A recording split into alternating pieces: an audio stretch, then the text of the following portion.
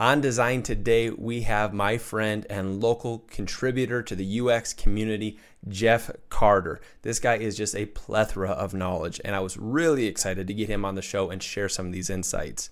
Our topic is about personal branding. How can you really drive home your own brand and let your personality shine both pre-interview and post-interview?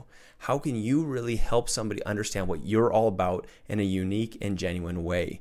We look at things like portfolios and your case studies and how you present your work. He gives some feedback and some thoughts on how to present those case studies just so that they don't look like everyone else's.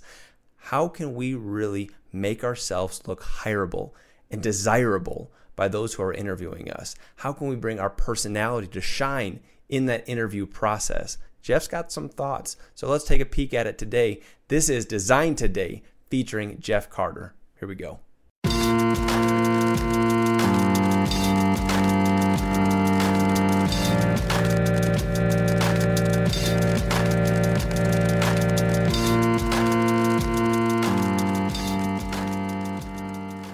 Jeff, thank you for taking the time to come on the show. Thanks for having me. I have been looking forward actually to getting you on the show. Your name has been on my whiteboard now for some time. Ooh. And I'm excited to finally get around to having you here. We've had some overlap just via the local community stuff. Yep. I've seen you participate in different conversations. I've seen I guess what you've contributed to the community. And I thought there's not a better person to come on the show and talk about what we've got set up to talk about other than you. Awesome. Well, I appreciate you letting me come on. Yeah.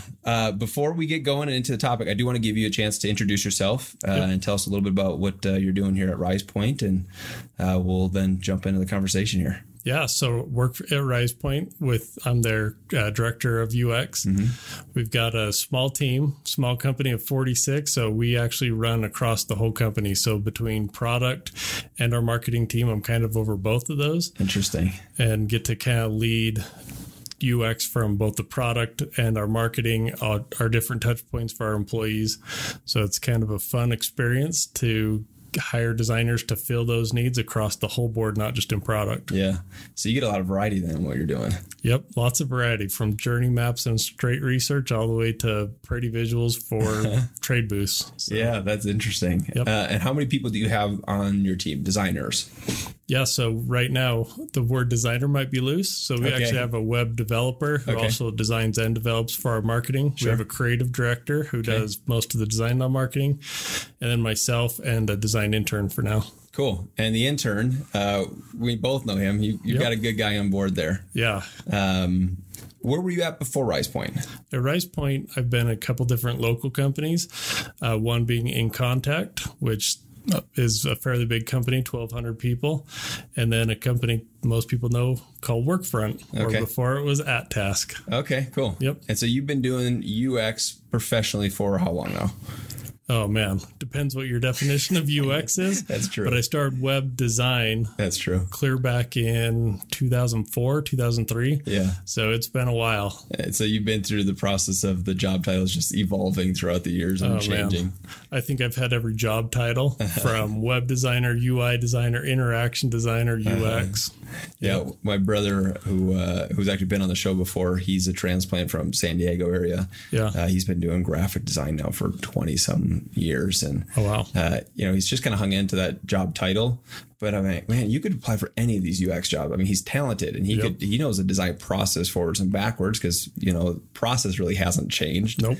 It's just kind of been given more name and structure. But I go, just change your title to UX and you could be killing it here in this product community. But he likes doing some of the more traditional marketing design and advertising design and that kind of stuff as well. So yeah. Good to find those people. They're hard to find. Well, but there's few jobs. So, I mean, he's really had to do a lot of digging to keep himself busy, but he's landed a good spot now. Good. So I wanted to chat with you about something that I think a lot of designers who are preparing themselves for a career have got on their mind, which is, how do I prepare my portfolio? Yep. And being that you've done a fair amount of hiring over the years, even recently with an intern at RisePoint, Yep. I wanted to get your take on portfolios and really dive into what are the things that you're looking for, what are the things you're hoping to see, and just kind of jump into that. So Yep. Tell me just real quick, the most recent portfolio you looked at, thumbs up or thumbs down? Oh boy, the most recent. It was a good one. It was a good one. Yep. What made it a good one? So one of the main rules that I always look for in a portfolio is the scannability. Mm-hmm. So when you think from a graphic design, I'm going to give an example that I don't know if I remember everything because I actually come from an industrial design background. Okay. But some of the graphic design courses I took, I remember my professor always talking about what's the 10-foot read of a poster, then what's the 3-foot read of a poster, and what's the 1 foot. Yeah. So it's kind of that idea of drawing you once to look at it, make them come a little bit closer. And you think, how many portfolios do the same? Do they have that 10-foot where I can easily scan it and say, okay, I know enough about this person, I'm interested in moving forward. Mm-hmm. And then I might read more details and then more details. And so I think the portfolios that tend to stand out are those ones that instantly suck me in. And I say, I got to know more about this. And is it a pretty thing, or what is it that catches your attention? So what do you think grabs your attention at like the 10 feet? You know, what is it that you see that you go like, oh, I want to know more about that? Yeah. So anytime I look at something, I say, do I instantly know what that visual element is? One of the beauty of the old portfolios is you'd have the page view, right? So one page it would say, here's my problem statement. Here's the next page, and it was me going on site to do user research. The next one was, here's me doing card sorting. The next was, here's wireframing. Here's a user model. Yeah. And you could easily scan through and know what steps they took without having to read any title headers or anything, because you had nice visuals.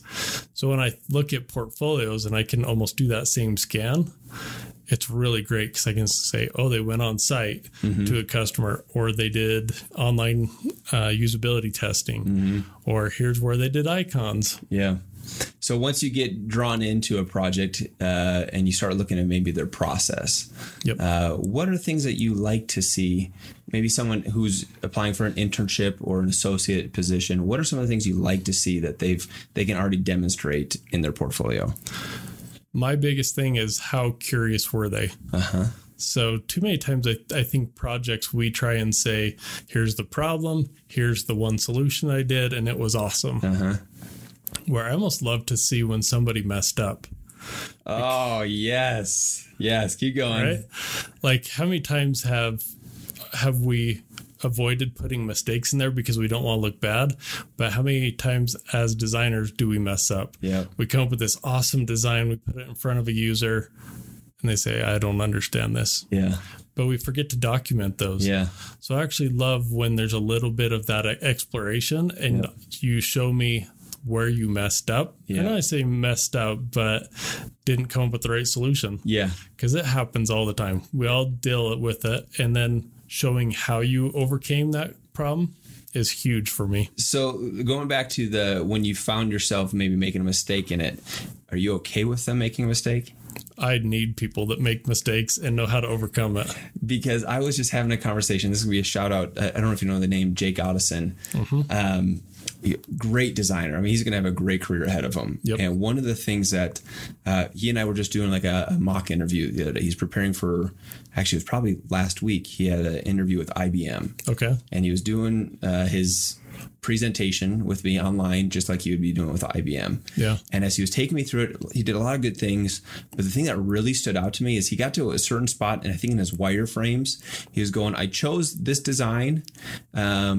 Hindsight, I wish I wouldn't have. Yeah. Hindsight, I wish I would have chosen this for this reason. I think this scales better. And I think the solution I went with just didn't end up working the way I hoped it would. Yeah. And as I was taking notes, I was just like, round of applause, because there's nothing wrong with that. Oh, yeah. I love going back to the curiosity thing. And I don't know if it's a humility thing or ego thing. it's okay to be wrong. Yep. I'm not hiring you to have all the answers. Yeah. I'm hiring you to help me discover the answers. And as long as we're doing that, we're succeeding. Yeah. And so he documented in this, again, just exactly what you were saying. Here's what I did. I was a little bit off. I wish I would have done this. And I think that is so important when we're documenting these things for our portfolio and getting into the interviews. And if you can show me that you did that earlier in the process as well, I think that's a huge part of it, because then I can see you didn't go through the whole process and get to your final visual and then show somebody and you failed. Yep. I would love to see someone on the early wireframe show me 10 of them and that this one failed, this one failed, this one failed, and we finally had a good one. Yeah. I think one of the fears that new designers have in showing like where they were wrong is they don't want those who are interviewing them to end up having like this buyer's remorse. Yep. You know, if somebody's interviewing with Jeff Carter, they're going, man, this guy's good and he really knows what he's talking about. And I don't want him to feel like I'm an idiot, so I can't show that I'm wrong. Yep. But it is the opposite. I mean, I've said that multiple times. I want to hear your take on that. And if you really do believe that.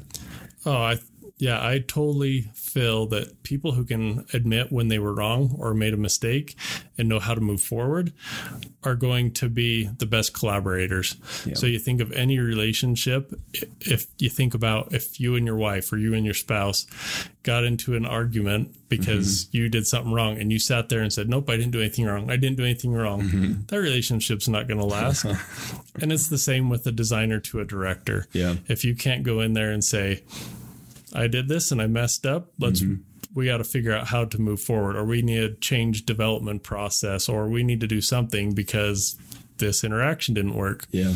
If you can't have that, the product's going to suffer. The maybe relationships in the team's going to suffer. There's always a lot of, I messed up. How do we fix it? And let's move forward. Yeah. You know, so that kind of gets into, you said you're 10 foot, you're 3 foot, and you're 1 foot, right? Yep. That really gets into the weeds of when you're looking at it up close, you're going through some of like their documentation or whatever.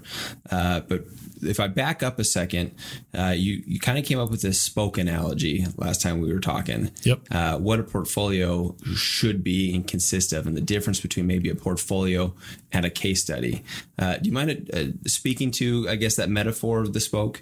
Yeah. So what I think is interesting is two of the words that we really focus and almost say are the same, which are actually completely different, is a portfolio and a case study. Right. So if we get out of the visual design world and go straight to what a portfolio it was a collection of all sorts of assets. So you think of your investment, you have a portfolio that ranges across a whole bunch of different things. But a case study, before you actually got into it, was, hey, I had this problem. This is how I solved it, so that other people could read it and be able to apply that to their work. So if someone solved something in a creative way, that's what a case study was. It was a study so that people could understand how to apply it. Well, somehow we've turned that into the replacement for a portfolio. But if we go back to like the true definitions, if a portfolio is that true hub of something, and a case study is something to support that, then we can start looking at all the other assets that we create that strengthen a portfolio. So if the portfolio is that hub, then a spoke might be a case study. It might be a prototype. It might be a Dribbble account that shows all your visual design. You can start having all these other areas that support that portfolio instead of trying to replace the portfolio. Yeah. As a hiring manager, are there any one of those spokes that you just mentioned that you give more weight to? Ooh, that's a good question. I actually give the least weight to case studies. Interesting. Why is that? If you can show me a prototype of how something worked, that instantly shows me that you can get in front of a user, you can get in front of a developer, show them how something should work. Or if you did a prototype, I'm guessing you didn't just make it for fun, that you probably got it in front of somebody. Dribbble, I actually really love that, because at RisePoint, we look for individuals who can really render their intent. So whether that's the research, like you think of how much research you gather, and if you can't boil that down to a nice presentation for a CEO or for a development team. They might have no clue what you're doing. Okay. So to me, I want to see those things, and then I'll ask you about what's in a case study. How much time when you've got applicants for a position and they send you their portfolio, how much time do you spend reading their case studies? Hopefully nobody's listening to this. Almost zero. Really? So we hire interns every quarter. So every 3 months we get a fresh intern. And last one got 90 applicants. The one before that we got 104, and the one before 116. So you think, how much time is a director willing to spend reading case studies when they have that many? Right. So the first always becomes the scan.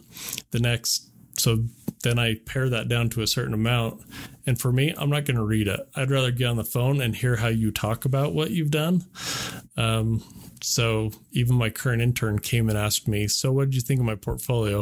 And I said, I don't even know what's in your portfolio. And that makes me sound really bad as a director that I didn't do my job. But in reality, I wanted to quickly scan it, understand he did research, he did an interaction model, he did the final visual. Great, I'm getting this guy on the phone, and I want him to tell the story instead of me read the story. Sure.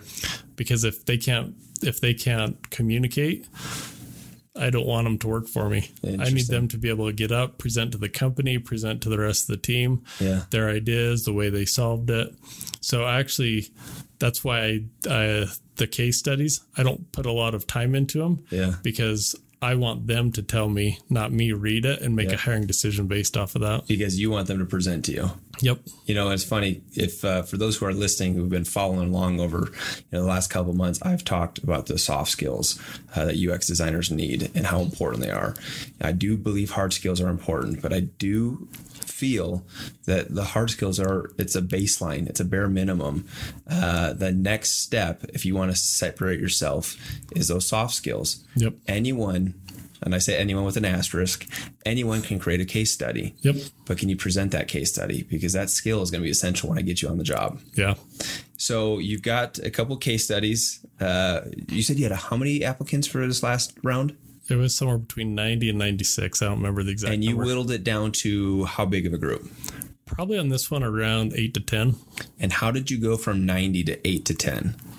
Maybe the worst way. The first thing I do is look at their resume. Does it look like a designer did it, or does it look like Word did it? Okay. If Word did it, instantly out. Interesting. Probably lose some good designers that way, but it also shows me how much time did you put into it. Yeah. If the resume looks good, I move on to whatever their portfolio is. Most of the time now it ends up being Medium articles, and I give them 30 seconds. Pull the first one or the one article looks most interesting, do a scan down. If that looks pretty good, I put them in the A list. If it looks okay, put them in the B list. If it looks bad, they're gone. If they didn't have a Medium account, let's say they have their own website, any sort of weight or that you give someone who's put together a website as opposed to just a Medium account? That's a good question. I'm trying to think. I don't think I've ever considered one better than the other because I realize it's the execution of the medium you have. And medium is the bad word. Yeah, I know what medium you're saying. in the old way. Yeah. Is if you can properly lay out in medium something that looks nice, great, go for it. If you don't know how to either code your own website or use like Webflow to lay something out, I'm not going to hold that against you because my job, I'm not going to make you do that ever. Sure. So I don't know if I ever consider either better, as long as you've laid it out in a way that presents the information well. Yeah, I think that's fair. I was going to say that I probably do put more weight on those who've prepared a website for a couple reasons, but I think my reasoning was going to be is I want to see this brand that you've created for yourself. Yep. And I want to see how consistent you held to that brand. Yeah. And how you presented yourself, because next I'm going to ask you to, represent our company or our business or whatever. And I want to see how well you can see that outside of just, the medium, which is a glorified Word doc, right? It's true. So I thought I did put more weight into the website, but based off of what you said, you can see similar things in a Medium account. You can see how well they adhered to their own brand or how well they adhered to organization and that kind of stuff on a Medium account. I guess it's fair you could do that. Well, and what's interesting is a lot of people don't use Medium in ways that could be very intentional. So you think of most Medium articles you read that put an image at the top. They just go into Unsplash and pull some random image. Let that be like the title page to that portfolio or to that case study. Make it nice, put some nice typography, and then make each article start with a well crafted visual. To your point, now all of a sudden your brand is a slap right at the top of each of those pages. How do you, I mean, at this point in time, when you've narrowed it down based upon what their Medium or their website is, how much personality are you looking for in those, in that phase? I think there's an interesting thing between personality and brand. So to me, one of the interesting people that I always laugh is Patrick Cox has his profile picture with a headband on there. And I always think that is so funny. Why does he do that? But now it's almost become his brand. I don't know if it was intentional or not, but we'll say for this conversation it was. Something like that almost becomes more of a brand than a personality. And so I think there's a difference between, is your brand that you want to be playful, that you use great little illustrations in there? Like, is that your brand? Or is your personality super goofy? And does it come off as not serious? You're not taking it too serious or too professionally. Or are you like so straightforward that like it sounds like a robot did it? So I think there's a difference between brand and knowing how to style versus letting your personality of the weird stuff come in. Yeah, that's fair. It's interesting because if you're not paying attention, you can blur the lines real quick in those things. Yep, definitely. But you can also be very intentional then in how you make your decisions. I mean, even down to like the tone of writing. Yeah. The images you use or the GIFs that you use, whatever, like that type of stuff can really get close to this gray area of, is this brand or is this personality? Yeah. So being intentional in those decisions is important there. Well, and what's interesting is when you talk about personality and brand, a lot of people focus that either on the portfolio or the case studies. But does the way that you speak when you come into a portfolio review, for instance, does it still feel like you? Like I've read through some case studies. I'm like, wow, this person is so serious. Like, I don't know if I can handle this person. That's too serious. I need someone that's a little joking. I'll interview them anyways. Get them in the room and they're cracking jokes. They're doing dad jokes just like me. I'm like, all right, this is my guy because they're a lot like me. But that doesn't always come out. And so I think to that point, like make sure that the way all of your assets come across is the same way you might behave in real life. Yeah. So I know if you're the super serious person, if you're super analytical, like let some of that come through in a way that when I meet you, I don't think it's a different person. Yeah. One thing that I don't feel like I see a lot of, and you briefly mentioned that you look for, a Dribbble account to see the visual. With so many UX designers, coming into the market at this point, I feel like I see a lot of case studies and relatively a little amount of visual design. Yep. And I think they go very heavy in like, here's the research phase of UX, but then they kind of empty out everything outside of just that research phase. Like UX is research. Yep. But for a lot of the UX jobs that I've at least seen, and maybe you can speak to this as well, they do include a fair amount of UI work as well. Yep. Not a lot of companies that I've seen here in Utah County have separated UX and UI into two different positions. Yeah. They kind of expect you to be able to do both. Yep. And I don't see a lot of UI in portfolios. Have you found that to be true? Oh, yeah. I mean, we see it all the time on the different Slack channels for different UX groups is someone will say, hey, I've been doing all of this research and I presented it in case studies. But every time I go into an interview, people say I don't have enough visual design. And I think that's one of the big flaws of what we end up, maybe some of the director levels and above, the way we've preached to these students is make sure you do all this research. And then they come in and we say, well, where's all your visual? Yeah. And unfortunately, most of our jobs are going to be visual. I mean, even sometimes the way I've communicated to people I've hired is, hey, we're going to go out to talk to customers. We're going to do customer journey maps. We're going to document all this great research.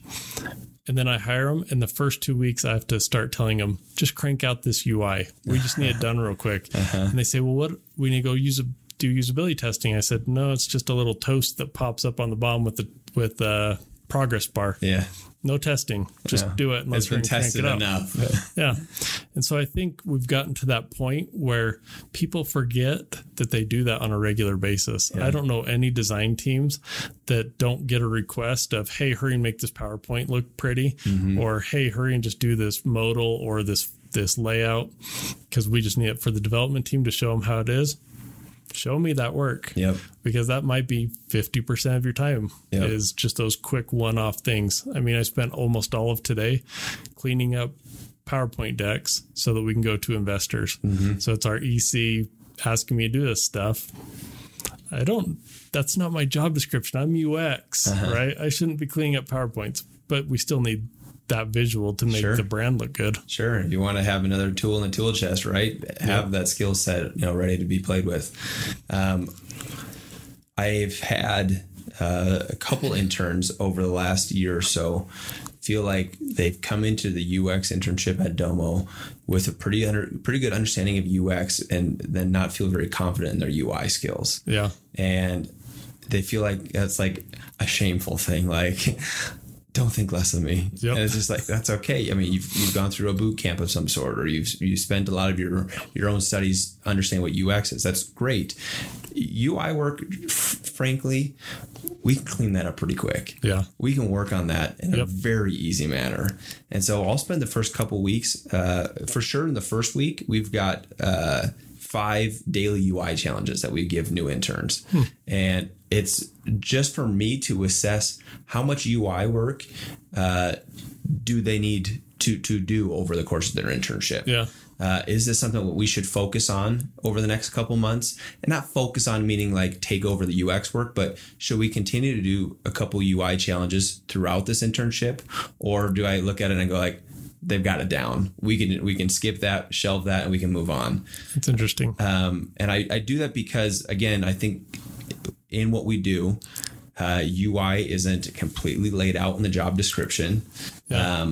And so they come in with a pretty good understanding of the UX process.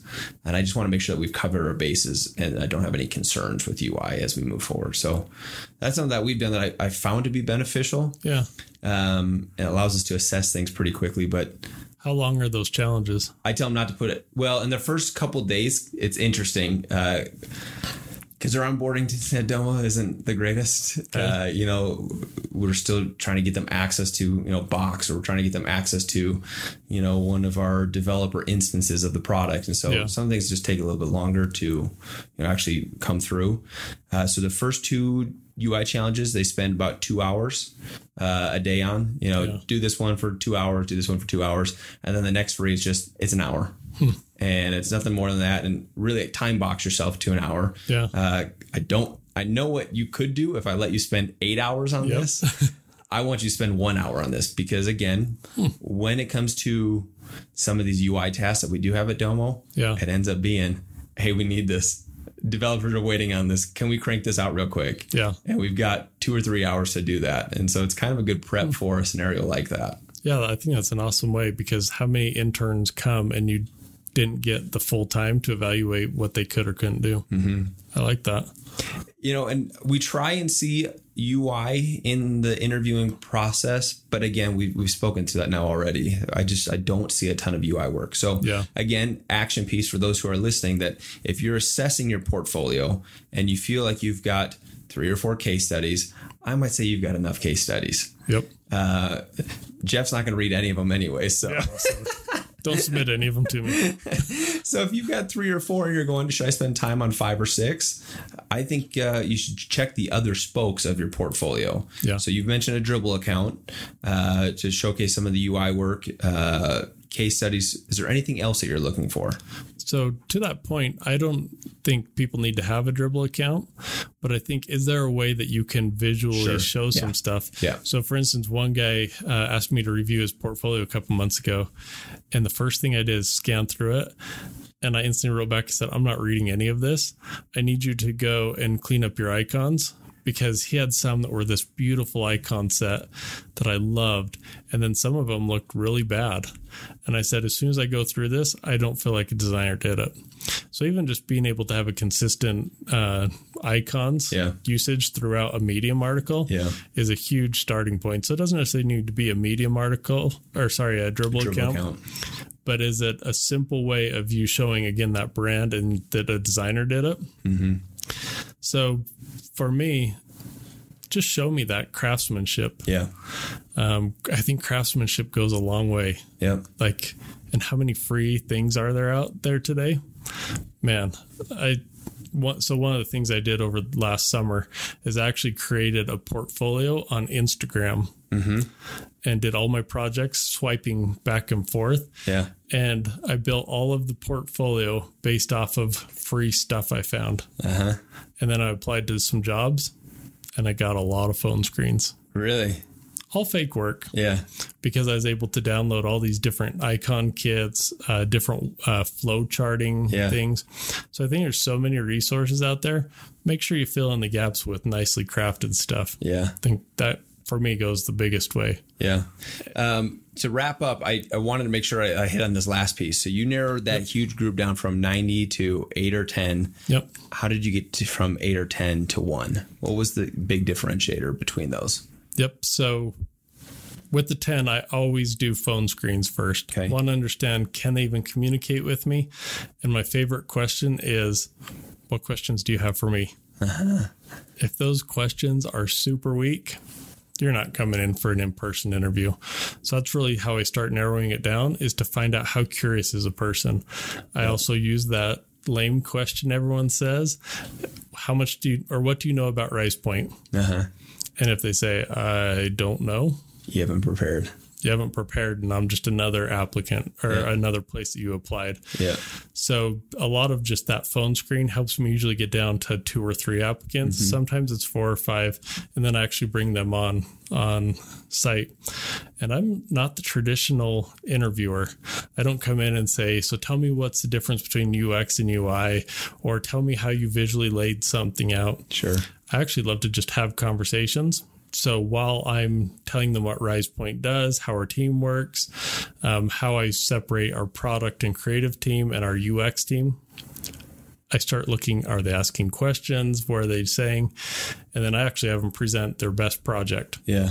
Just talk to me about it. I don't even want to see it up on the board until I ask you that I want to see it. And it's really interesting just to see how people can condense what they did into words. Yeah. And so that really helps me get down to that one. The current intern I just hired, he is really good at, this is the problem I had. These are the steps I took to do it. And this was the final outcome. Mm-hmm. And this is how it solved that problem. Mm-hmm. Done. That's good enough for me. Perfect. Because if that problem statement and that final don't fulfill each other, that's kind of, that's our main purpose as UX designers, to solve those problems. When you ask them, what questions do you have for me? Because I'm sure you've seen a couple different responses. One of which would be like, no, I think you've answered all of them. You answered them. Yep. Uh-huh. Yep. And the next one would be something very simple, like, well, tell me a little bit about what you do. You know, and it's just like, okay. Are there questions that you're hoping that they ask, or things that you're hoping they dig into? Yeah. So one of them I really love is, tell me what I'd be doing on a daily basis, because I think a lot of companies do things a lot different. Uh-huh. So for instance, someone like Lucid just did a presentation on A/B testing. My team's never done A/B testing. We're not big enough, we're not fat, or we're not agile enough to do that because we support a really large product. So for me, if someone even asked that question, I could tell them where we might differ from others, so they can even see if it's a place they want to work. The other thing I like them to say is how much buy-in do you have from your executive committee? So REC loves what we do. I went to a meeting yesterday and they said, hey, can we have all these customer journey maps? They've been helping us sell better. And I'm like, oh crap, they're starting to ask for stuff that we don't have time to do. But now if I go to them and say, hey, give us some more money, we need to hire another person, they're already bought in, right? Yeah. But a lot of people don't ask that question. And that's a huge differentiator from job to job. Yeah. Or I love for them to say, if it's an internship, what's this internship going to include? Is it going to be me more learning about UX, or is it me participating directly to the team? Yeah. Because I think some companies like to bring them along more as a mentorship. My intern, the second day, I threw him on a project and said, this has to be done by the end of the day. Because we're a small enough team, we have to go. So I really want someone to understand what the environment is rather than just what the UX team does. Because we do everything across the board. And if you're not prepared for that, it might not be a fun experience for you. Yeah. Because we run super fast and crank things out. We might find out tomorrow that we're going to be on a phone call with McDonald's, and people get intimidated by that. We don't have time to be intimidated. We just need to get on that phone call and ask the right questions, crank out the research, and move on. Yeah. So that's awesome. Well, I appreciate all your insight here, Jeff. Yeah. For those who are listening, if you're applying for an internship, when's your next wave of internships? We'll start, I guess, in May, or sorry, the end of April is when we'll put the posting up. Okay. Yep. So that's probably going to be right about the time where this goes live. So for those who are interested in an internship at RisePoint, reach out to Jeff, figure out how to get your foot in the door. And if you've listened to this podcast, you've got a couple insights on how to appease Jeff in that interview process. Yes. And please apply. We have a great internship program, and you get to be right in the work right from the beginning. Cool. Well, thanks, Jeff, for coming on. Very much appreciate your time. Oh, thanks. This has been awesome. This has been good. Thank you. Yeah. That's it for today.